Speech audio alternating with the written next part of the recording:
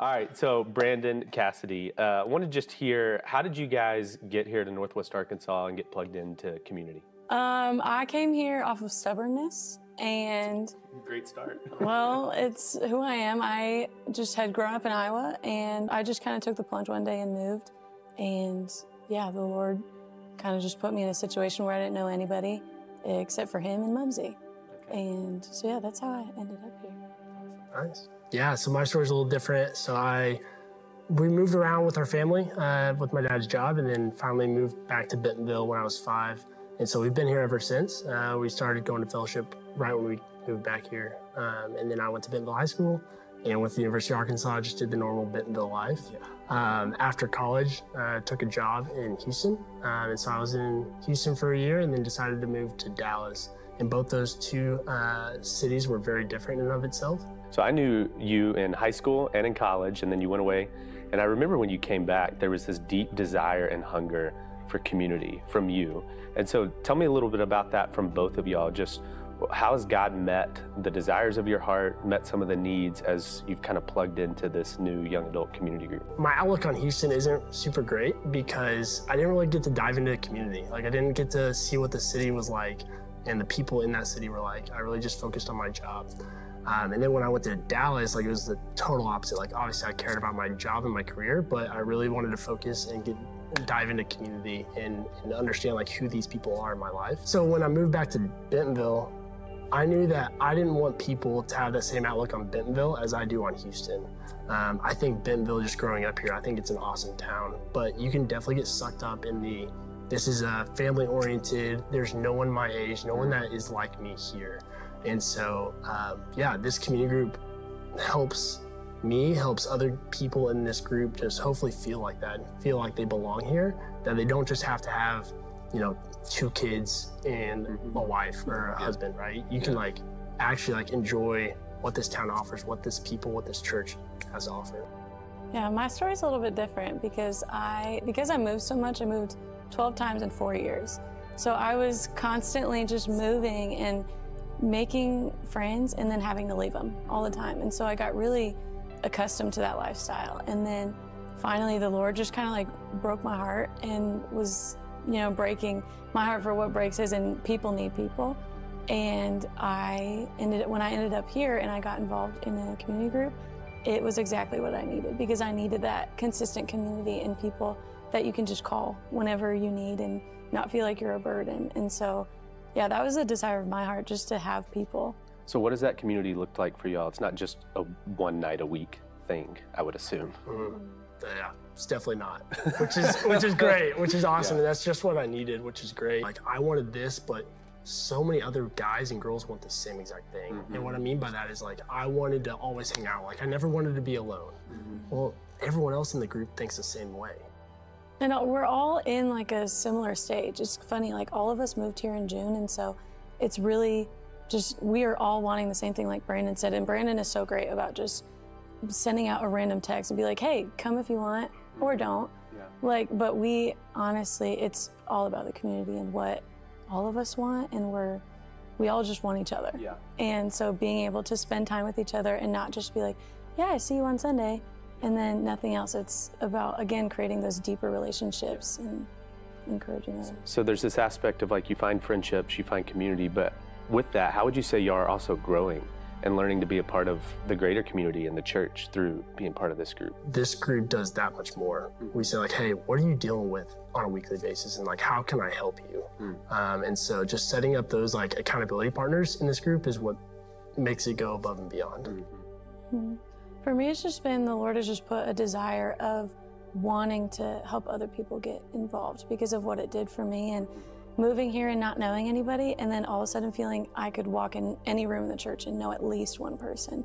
It's just such a blessing, and it makes church feel like home. And that's what I want to help other people feel like, is just making church home for others and just having that family within the church.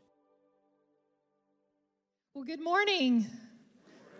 Welcome. We're so glad that you have chosen to worship with us today. My name is Stephanie Getz, and I serve on the community team here at Fellowship. And it is our prayer that every one of you would find a place to belong and grow and build community within the church, just like Cassidy and Brandon shared in the video. We always have people in the back at the community booth before and after the service that can talk with you and let you know about opportunities that are coming and ways that you can connect into a small group.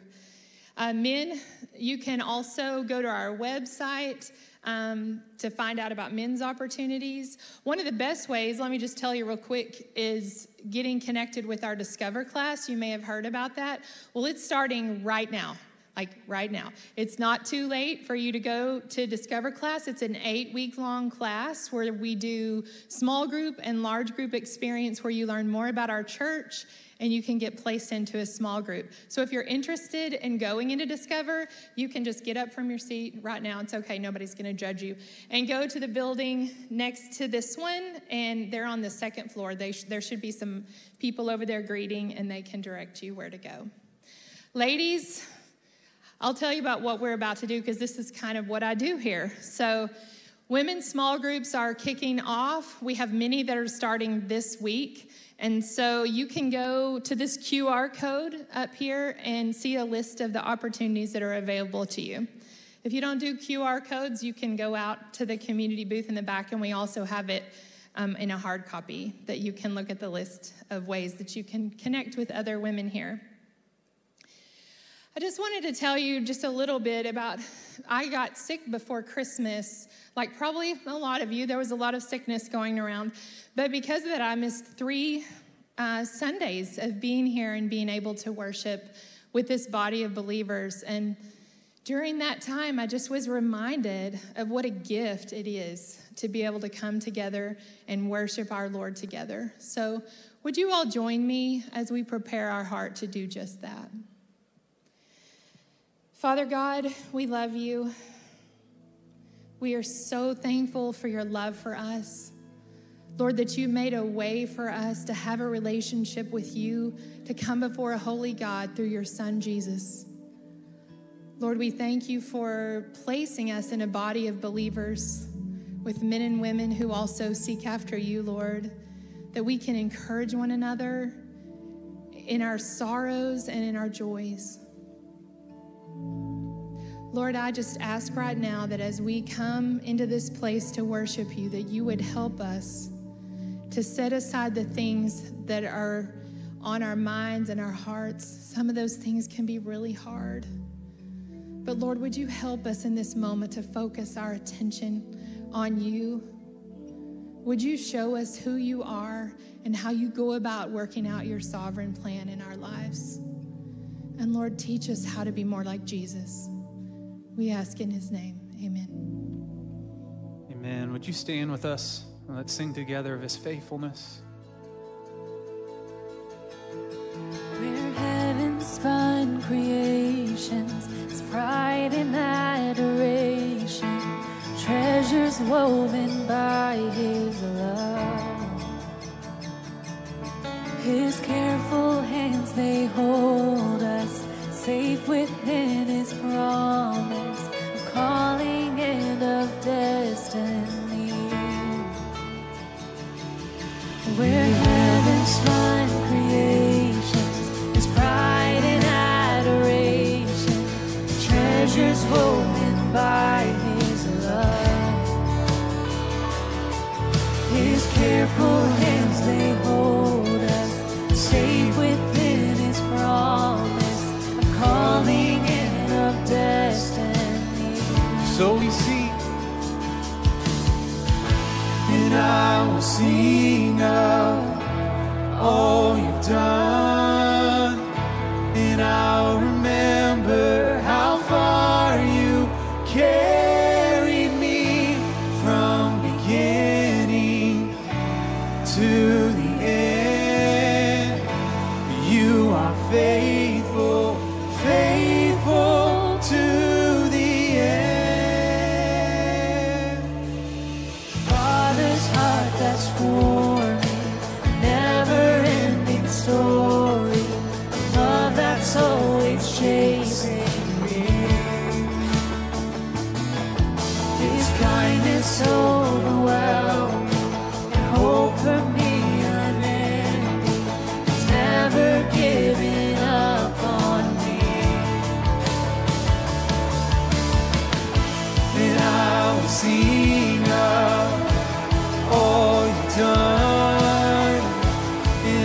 I'll remember how far you carried me from beginning to the end.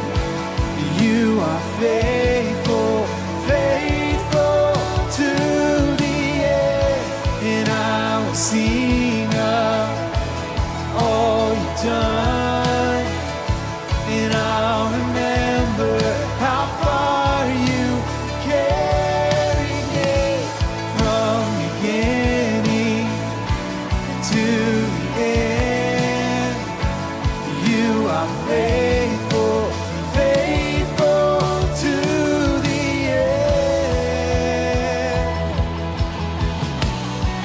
Unto the end. To the end.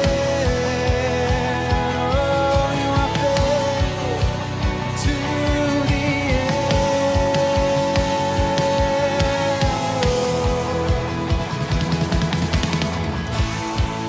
There wasn't a day that you weren't by my side. There wasn't a day that you let me fall.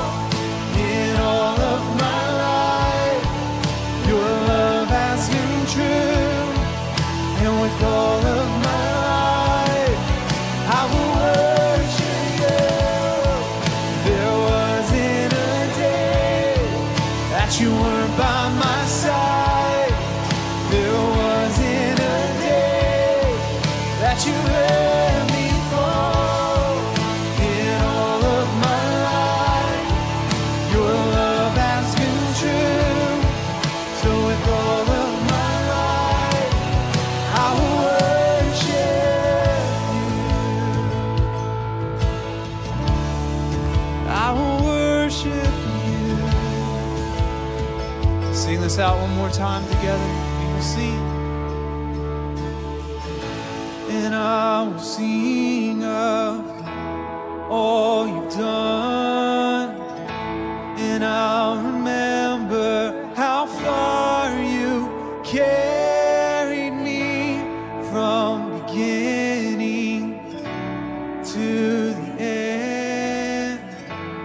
You are faithful, faithful to the end.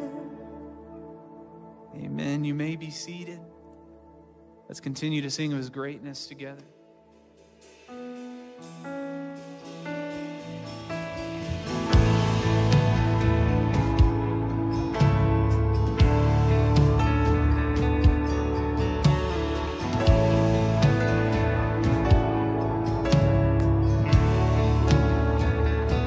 Oh Lord my God, when I in awesome wonder consider all the worlds thy hands have made, and I see the stars, I hear the rolling thunder, thy power throughout the universe display. Then sings my soul, my Savior God, to thee. How great thou art, how great thou art. Then sings my soul, my Savior God, to thee. How great thou art, how great thou art.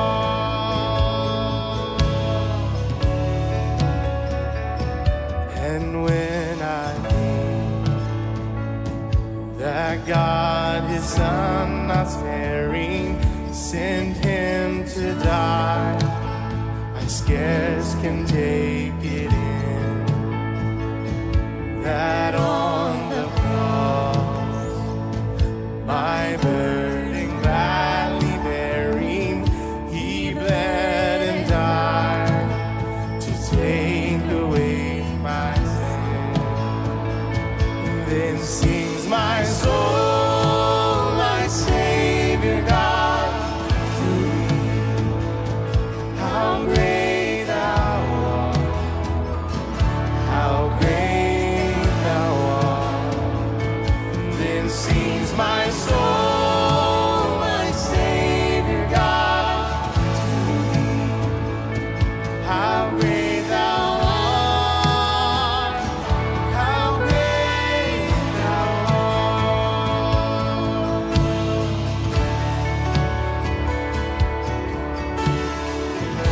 y'all stand with us as we sing, When Christ Shall Come. When Christ shall come. Let's sing this out. With shouts of acclamation and take me home. What joy shall fill my heart. Then I shall bow in humble adoration and there proclaim, my God, how great thou art.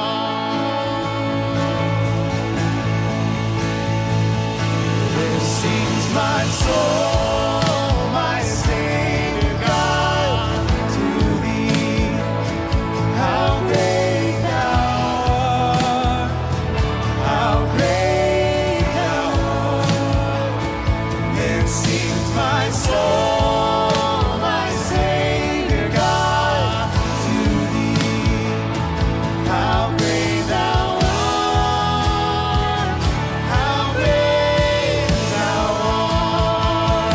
Then sings my soul, my Savior God, to thee. How great thou art, how great thou art. Then sings my soul, my Savior God, to thee.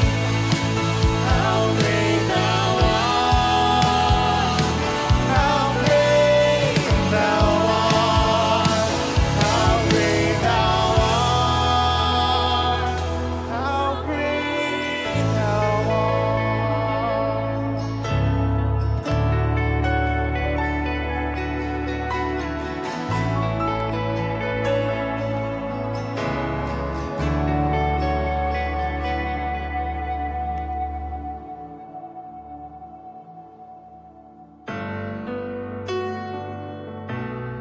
Let's continue to sing of his greatness together, the giver of every perfect gift. Sing to him.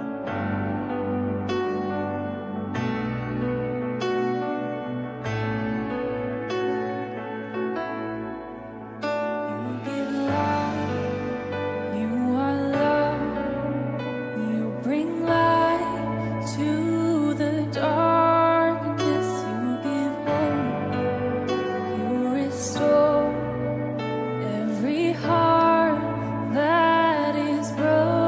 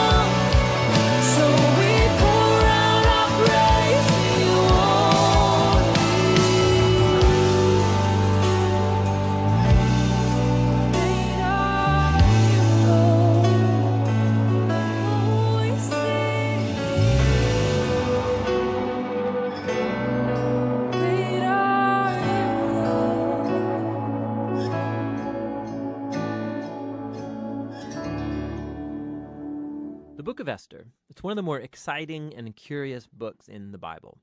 The story is set over 100 years after the Babylonian exile of the Israelites from their land. And while some Jews did return to Jerusalem, remember Ezra and Nehemiah, many did not.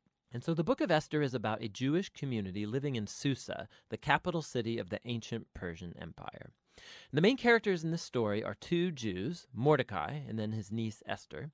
And then there's the king of Persia, who's something of a drunken pushover in this story. And then there's the Persian official Haman, the cunning villain.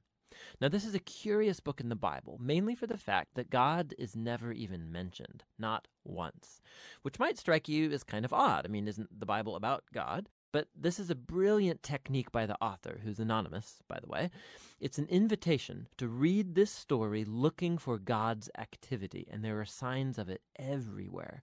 The story is full of very odd, quote, coincidences and ironic reversals, and it all forces you to see God's purpose at work, but behind the scenes. Let's just dive into the story. The book opens with the king of Persia throwing two elaborate banquet feasts that last a total of 187 days, and it's all for the grandiose purpose of displaying his greatness and splendor. On the last day of the banquet feast, he's really drunk, and he demands that his wife, Queen Vashti, appear at the party to show off her beauty. She refuses, and so in a drunken rage, the king deposes Vashti and makes the silly decree that all Persian men should now be the masters of their own homes. Then he holds a beauty pageant because he wants to find a new queen. This is like a really bad soap opera. But it's right here that we're introduced to Esther and Mordecai. Esther hides her Jewish identity and enters the beauty pageant and wins. And the king is so obsessed with Esther that he elevates her to become the new queen of Persia. Now, after this, and even more serendipitous, is the fact that Mordecai just happens to overhear two royal guards plotting to murder the king. And so he informs Esther, who in turn informs the king, and Mordecai gets credit for saving the king's life. Now, right here from the beginning, God's not mentioned anywhere, but this all seems providentially ordered. What is it that God's up to? You have to keep reading. We're next introduced to Haman, who's not actually a Persian. He's called an Agagite. He's a descendant of the ancient Canaanites. Remember 1 Samuel chapter 15. The king elevates Haman to the highest position in the kingdom, and he demands that everybody kneel before Haman. Well, when Mordecai sees Haman, he refuses to kneel, which of course fills Haman with rage. And when he finds out that Mordecai's Jewish, Haman successfully persuades the king to enact this crazy decree to destroy all of the Jewish people. And to decide the date of the Jews' annihilation, Haman rolls the dice. A die is called pur in Hebrew. Tuck that away for later. 11 months later, on the 13th of Adar, all the Jews will die. Haman and the king then have a drinking banquet to celebrate their really horrible decision. So the focus now turns to Mordecai and Esther, who are the only hope for the Jewish people. They make a plan that Esther's going to reveal her Jewish identity to the king and ask him to reverse the decree. But approaching the king without a royal request is, according to Persian law, an act worthy of death. So in a key statement, Mordecai, he's confident that even if Esther remains silent, that deliverance for the Jews will arrive from another place. And then Mordecai wonders aloud. He says, who knows? Maybe you've become queen for this very moment. Esther responds with bravery, and she purposes to go to the king with her amazing words, if I perish, I perish. And that's where we find ourselves in the story this morning. Don't the folks at Bible Project do a great job? We purposely put the website on there for you to maybe peruse yourself or even with kids. It's such a great tool. Hey, years ago, I had a boss and a mentor who would ask people a peculiar question, particularly when making small talk. He would ask people, hey, tell me about the most courageous thing you've ever done. It tended to shut down small talk. In fact, he asked me that question once. He asked the person who trimmed his trees that question once. Years later, he found himself invited to the White House for a gathering. Serendipitously, he was seated next to the president. You guessed it. He asked the president of the United States the same question. What is the most courageous thing you've ever done? The reason that's such a hard question is it kind of causes you to pause. It drops you back on your heels. The most? I don't know. I'd have to think about it. I have a hunch there's one person who, if they were asked this question, what's the most courageous thing you've ever done, they'd say that's easy. And it would be Esther. And she would point to the moment in Esther chapter 4, the defining moment of her life. If you were not here last week, it would be a great message to go back and listen to on podcast or watch on the video. Doug Raines did a powerful job taking us through a courageous faith that was starting to be birthed in Esther during chapter 4. In fact, if you've noticed, we're reading Esther. The story itself reads kind of quickly, and we're actually going through it even more quickly. And so the temptation is to think that somehow Esther takes place maybe, over a few months in this young woman's life. No. The events in Esther take place over 10 years. In fact, Esther has been queen for 5 years before Haman launches his evil genocidal plan to exterminate all the Jews. 5 years. Come on now, 5 years. You can develop some habits in 5 years, can't you? And this woman has been living in the palace as a Persian queen. She's been hiding her true identity as a Jew and living like a Persian. I imagine that she's starting to feel quite Persian at this point. She has this new identity that's becoming same old, same old. She's got a new normal that feels like a good rhythm. It would be so easy for Esther to just drift into the background of a very Persian story. But I think she finds herself like Frodo Baggins found himself in Lord of the Rings, where the crisis came to him, and he somehow found himself stepping into the story. Esther finds herself the same way. Doug talked about a story arc last week, and he mentioned that all good stories that we love tend to follow the same pattern. And it's true whether you've been forced to love Frozen or Beauty and the Beast, or whether it's Hamilton and Les Mis. All stories, including even the one we're reading in Esther, follows this same pattern. And last week in chapter 4, we looked at the high watermark of Esther's crisis that came to her. And now this morning, we're going to try to tackle chapters 5 through 8 in one message and look at the confrontation and the consummation. Chapter 4 ends with Esther fasting and praying and asking all the Jewish people to fast and pray for 3 days before she goes into the king to publicly advocate for her people. So chapter 5 begins in Esther chapter 5, verse 1. It so happened that on the third day, at the end of the praying and fasting, Esther put on her royal attire and stood in the inner court of the palace, opposite the king's quarters. The king was sitting on his royal throne in the palace, opposite the entrance. When the king saw Queen Esther standing in the court, she met with his approval. The king extended to Esther the golden scepter that was in his hand. And Esther approached and touched the end of the scepter. The king said to her, "What is on your mind, Queen Esther? What is your request? Even as much as half the kingdom will be given to you." Hey, I need you to hang on to that beginning phrase. It so happened.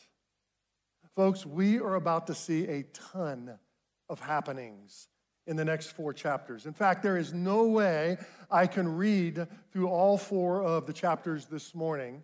So we're not going to cover every verse. Instead, I'm going to highlight a few verses out of each of the 4 chapters and then tell you the details of the story in between. Here's what I'm going to ask of you. Fact check me.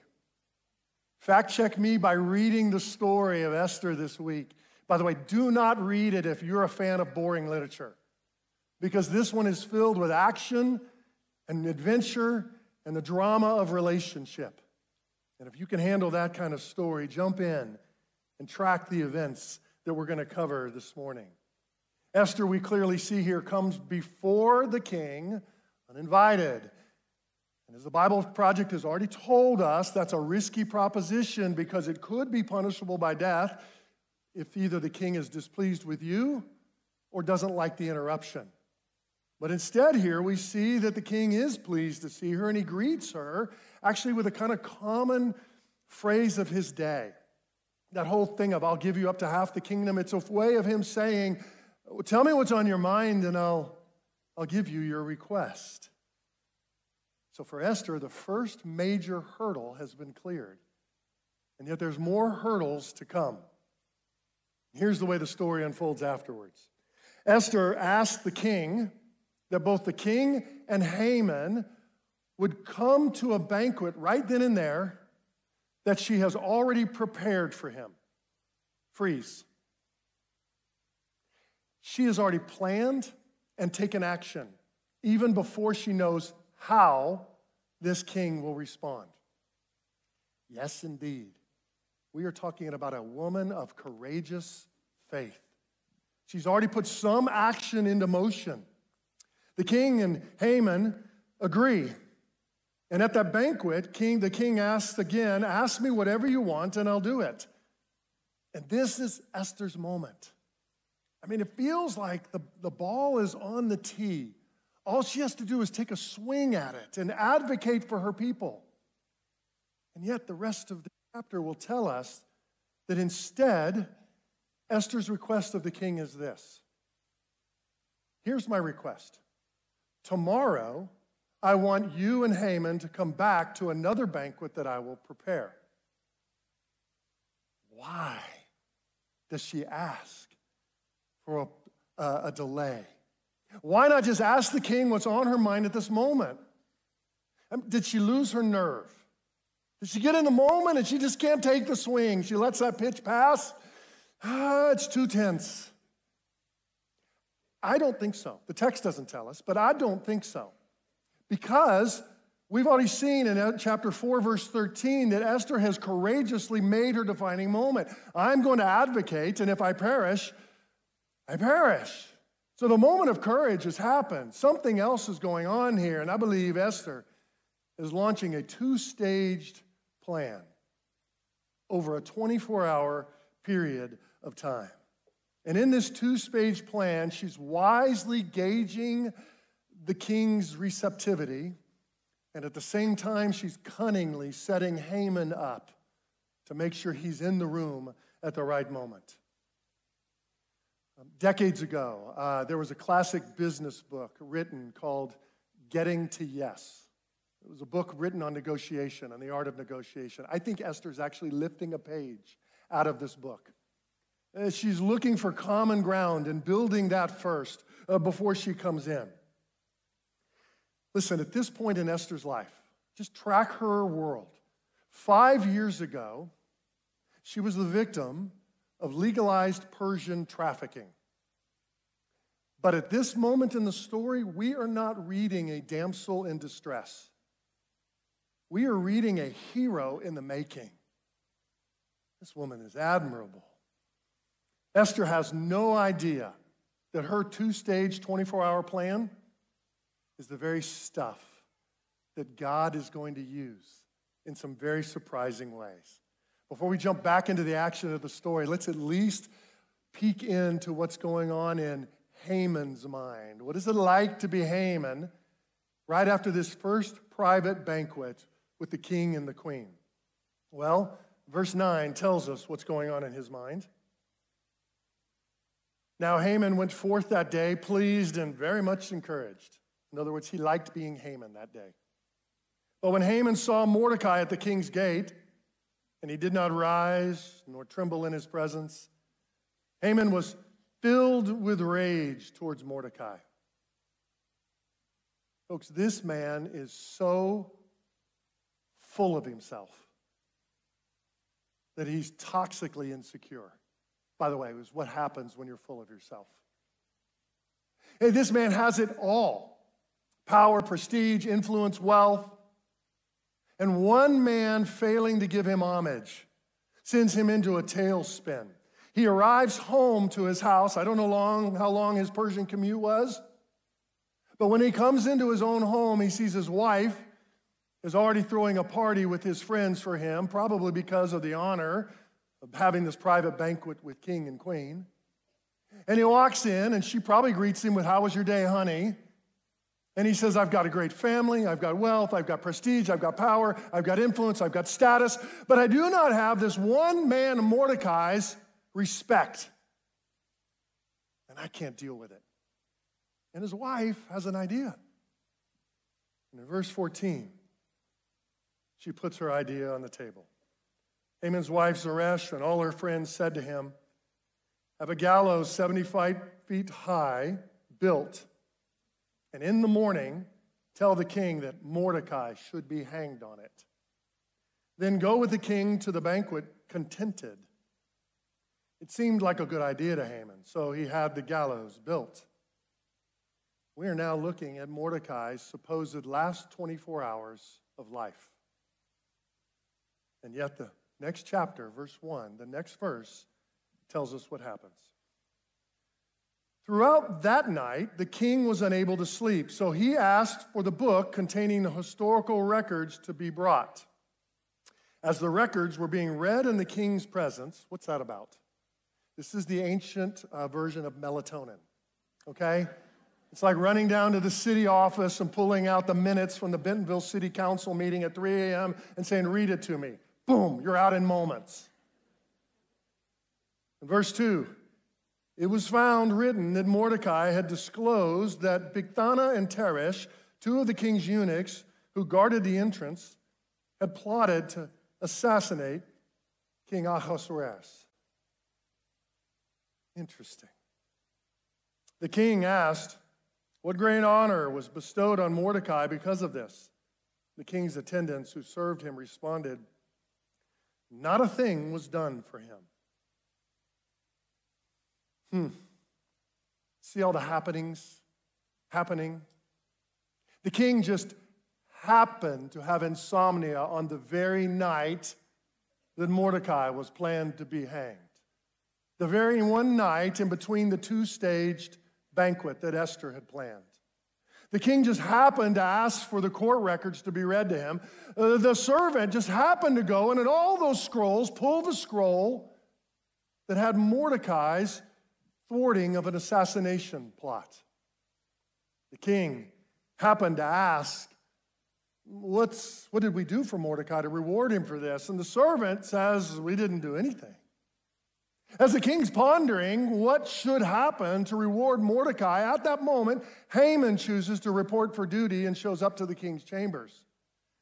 And so the king says to Haman, what should be done for the man that the king wants to honor? Now remember, Haman is full of who? Himself. Who do you think the man that he's thinking of is? Himself. And he's like, I'll tell you what you should do, king. You should put your robe on him. You should put your crown on his head. Then you should take your horse, you ride, and put him on your horse. Then you should take your most noble prince and have him led through the city so that everybody could shout the greatness of that man. And the king says, brilliant! That's exactly why I have you as my best counselor. Do exactly what you said for Mordecai.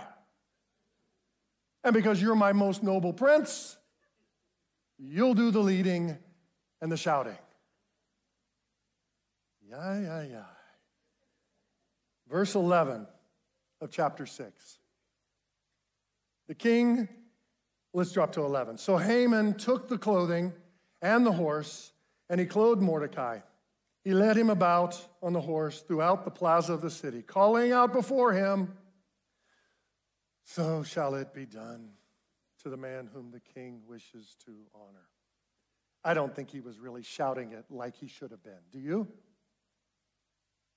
Hey, in ancient literature, this whole story is known as a comedy. Comedy was a form of literature that came about the 400 BCs, about this time. Comedy for the ancient comedies weren't full of jokes. They were full of either irony or reversals. And we see plenty of reversals and irony here.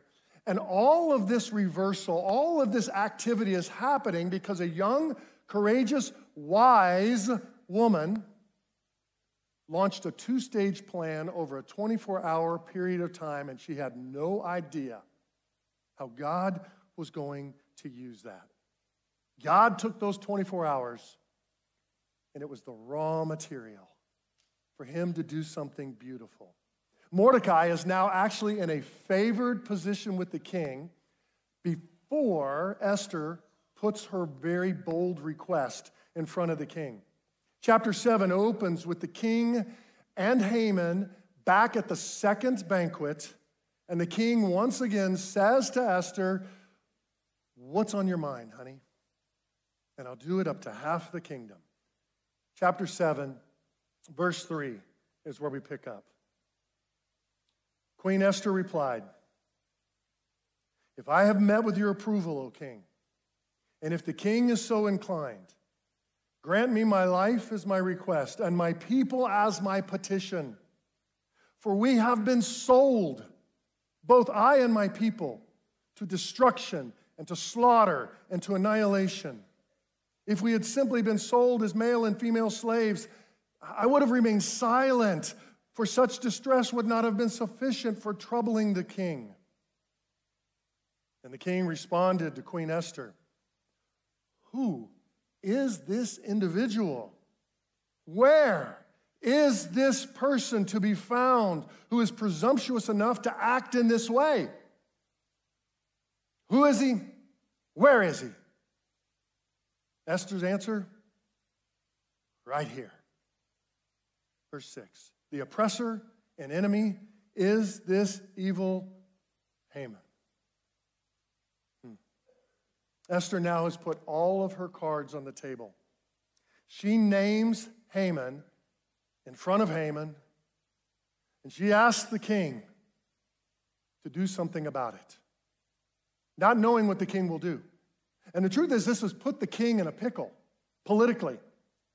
Because on one hand, he could take the easy way out and keep the political status quo going, meaning he could just let the public policy play out like it's been written.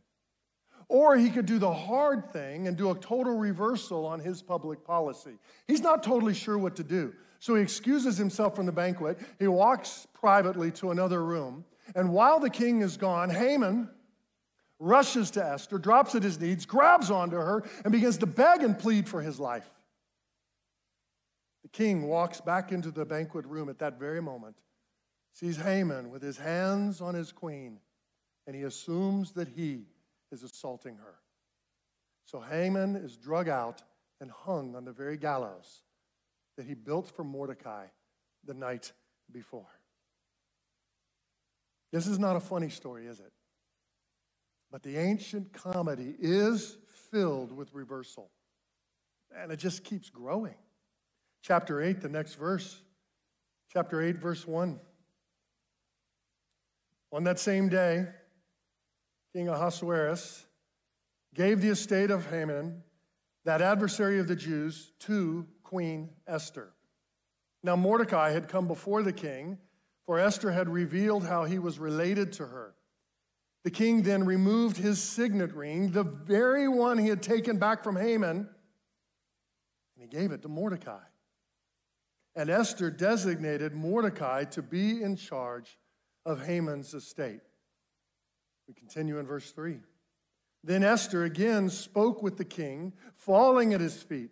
She wept and begged him for mercy. She said, if the king is so inclined, and if I've met with his approval, and if the matter is agreeable to the king, and if I'm attractive, or we would say pleased to him, let an edict be written rescinding those recorded intentions of Haman. For how can I watch the calamity that will befall my people?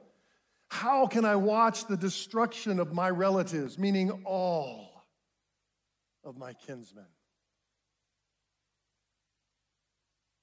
Can you hear the pain in her voice? She is desperate and she is pleading. And yet, her request is not so easy for the king to do. Because in his day, A king's edict was irrevocable law. No king ever said the phrase, never mind, in their life. What was said is what was done. So the king looks at Mordecai and Esther. He takes off his signet ring, the one that he could make a new edict with. He gives it to Mordecai and Esther, and he said, essentially, you two need to figure this out. Oh, by the way, the woman who 5 years earlier was a victim is now the ruler of Persia. And Mordecai takes that and has an idea. We can't revoke the old edict, so let's put in place a new edict. And this new edict will allow the Jews to begin to arm themselves over this year. Because remember, Haman's plan was a year later. They're going to arm themselves, and they can defend themselves to anyone who attacks them. So the edict is made, written, copies of it copied, and it's sent out to all 127 of the Persian provinces. The Jews have 1 year to prepare for their own battle. And it causes them to rejoice. In chapter 8, verse 16 and 17, we read, "For the Jews, it was a time of happiness and joy, gladness and honor. In every province, in every city, wherever the edict of the king went, there was joy and gladness among the Jews with feasting and with celebrating." If you love redemption stories filled with action, you love Esther. What a story. And the reversals are absolutely anonymous. Just track what we have seen. In chapter 5, it began with the Jews fasting and in fear. But in chapter 8, it ends with the Jews feasting and rejoicing. In chapter 5, it ends with Mordecai, hours from being hung. In chapter 8, it ends with Mordecai honored among all and the new prime minister. In chapter 5, it begins with Esther trembling before a king. But in chapter 8, it ends with Esther empowered by the king to do whatever she wishes. Folks, the only thing bigger than these reversals is the unnamed character who caused the script to be flipped. Something was happening between chapters 5 and chapter 8. Actually, I misspoke. Someone was happening between chapters 5 and chapter 8. See, the book of Esther is filled with an ancient literary device known as couplets. Couplets is a way of telling a story in twos. And so we see two sets of action and two sets of characters. We have two queens, right? Vashti and Esther. We have two prime ministers, Haman and Mordecai. And we have two kings, Xerxes and, wait a minute, the author seems to have left out the other one. One king is named, but this other one is unnamed. One king is seen, but this other one is unseen. One king is human, but the other one is divine. One king is Xerxes. The other one, Yahweh, faithful to keep his covenant. Sometimes the Jews called him Adonai, Lord over all. Sometimes the Jews called him Elohim, the Creator Almighty. See, the king who is ruling in this story is the Lord God Almighty. And that means he is sovereign. He is working to control all of the events we find in this story. Every event, every decision, every coincidence, every plan. Raw material in his hand to work about his good, his pleasure, his glory, and our joy all at the same time. What happened between chapter 5 and chapter 8? Sovereignty happened. God is sovereign over the circumstances leading up to the event, over the event itself, and even over the redemption that happens all the way in the process. I mean, the sovereign circumstances are mind-blowing. Xerxes happened to be in the right place in the right time, in the right mood, when Esther first came to him. In chapter 6, we see that a party just happened to be going when Haman got home in a bad mood and his wife concocts a scheme. The king that night happens to have insomnia and request the records be brought. And the servant just happened to pull the scroll of Mordecai's deeds. The king happens to ask about Mordecai's rewards. Haman happens to come in at that very moment. The king is deciding the reward. Who is over all of these happenstances? Your Lord God Almighty, the faithful one we sung about all through worship this morning. He is sovereign over every detail and using all the affairs of life to accomplish a plan. And God will sovereignly right all wrongs. When wrong is righted, we call that justice. That's the biblical word justice. God is sovereignly using the story to bring about his good plan in his people's lives. When God takes all circumstances, including bad circumstances, and brings a good plan out of it, the word we use is called redemption. God is sovereign over the circumstances, the justice, and the redemption. Don't you see everything leading up to the event itself, and the aftermath, all tools in his hand? Esther's story is not just the story of courageous young Esther. If that's the message we leave, we have missed the story. It is the story of a sovereign God who will never break a promise to his people. And it's the story of our lives too. Because God's sovereignty over all creation is constantly working.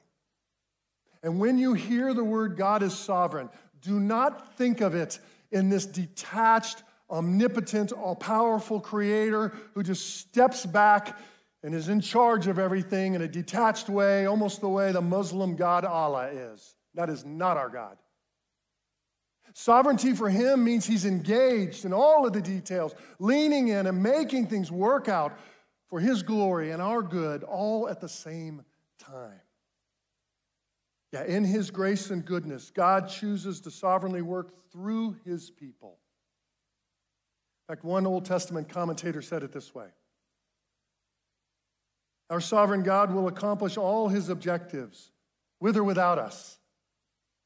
He calls us not out of his need for us, but our need to find fulfillment in serving him.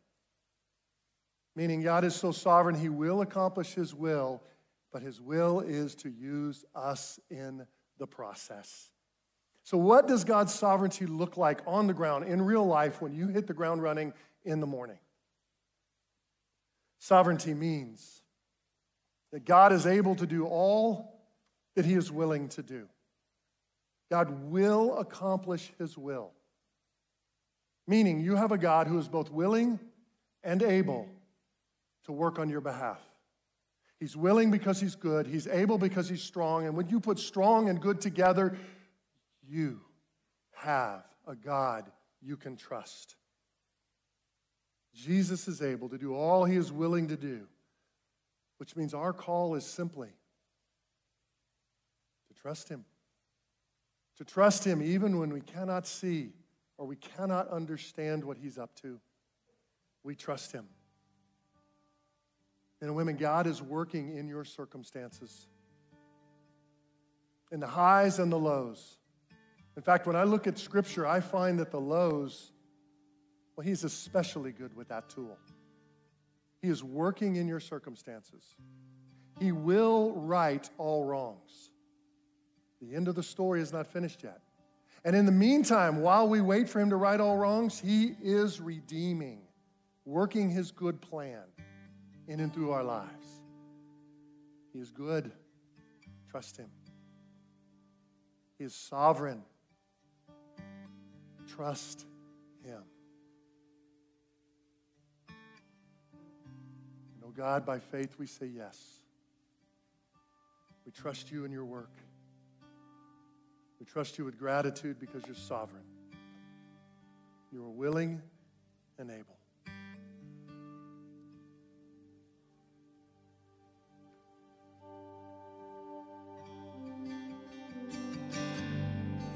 what the enemy means for evil, you turn it for our good. You turn it for our good, for your glory. Even in the valley, you are faithful. You're working for our good. You're working for our good, for your glory. Even what the enemy means for evil, you turn it for our good.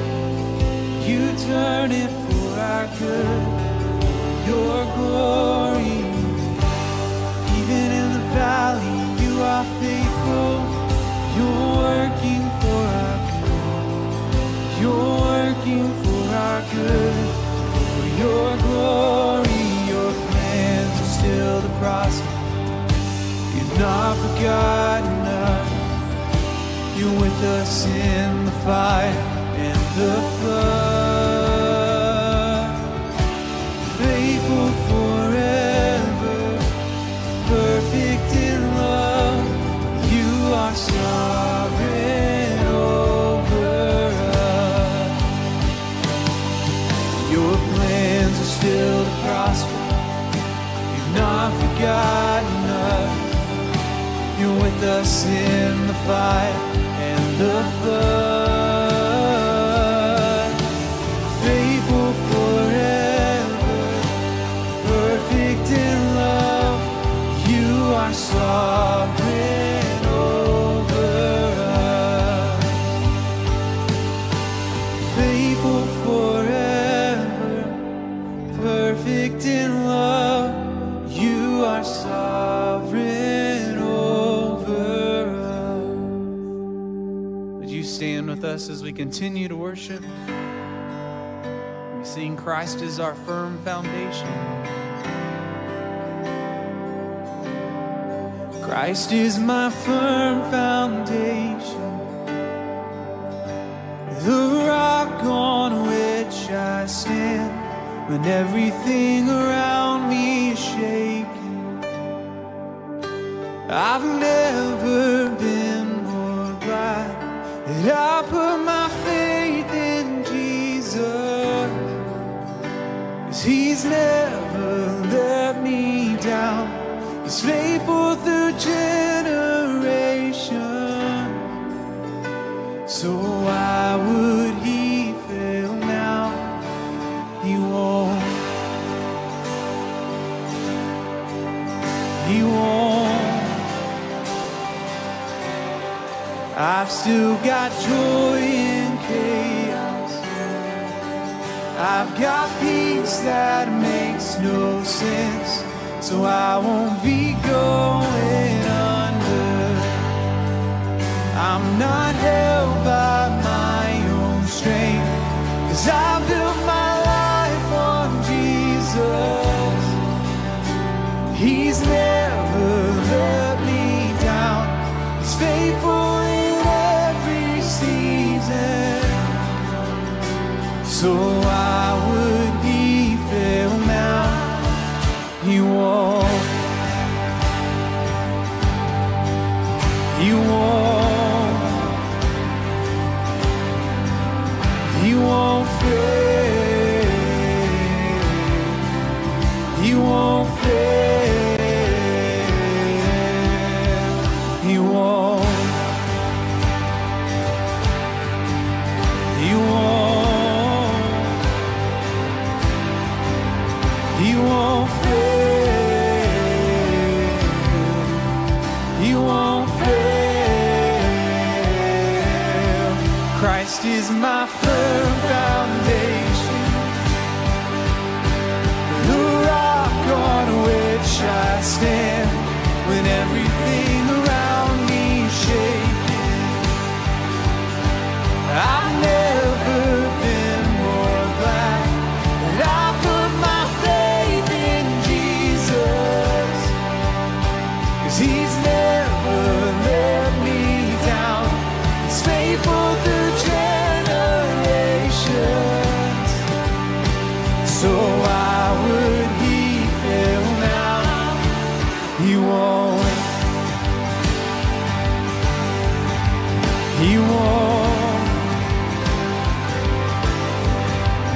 You won't fail.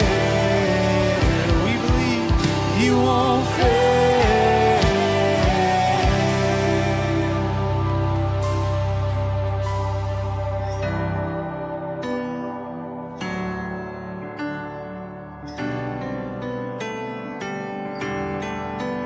Never fail.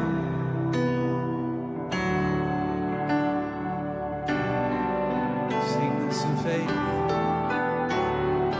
Rain came, wind blew, my house was built on you, and I'm safe with you. I'm gonna make it through. Rain came, wind blew, my house was built on you. I'm safe with you. I'm gonna make it through. Rain came, wind blew, my house was built on you. I'm safe with you. I'm gonna make it through. Yes, I'm gonna make it through. 'Cause I'm standing strong on you. Oh, I'm gonna make it through. 'Cause my house is built on you. Christ is my firm foundation, the rock on which I stand. When everything around me is shaking, I've never been more glad that I put my faith in Jesus. 'Cause he's never let me down. He's faithful to generations. So why would he fail now? He won't. He won't. He won't fail. He won't fail. He won't. He won't. He won't fail. He won't fail. He won't. God, that song is the cry of your people, and we cry it out in faith, but only because you are faithful. You are strong and you are able to pull off your good plan in our lives. So this week we ask, empower us to walk by faith. And it's in your name, your people say, amen. Hey, can I ask you to just stand for 90 seconds tops, maybe 75 seconds? One of the things Stephanie said as we first started the service, she said, I wasn't able to come for 3 weeks because of illness, and oh, how I missed it because something special happens when we gather together. Have you not experienced that as well? I have. I love the fact that I never walk a day in this city without Jesus being with me, but I love the fact even more that I can come together with you who do the same. And so for us to make those special times of gathering more special, could I ask that we pay attention maybe to our coming and our going a little bit? And here's what I mean by that.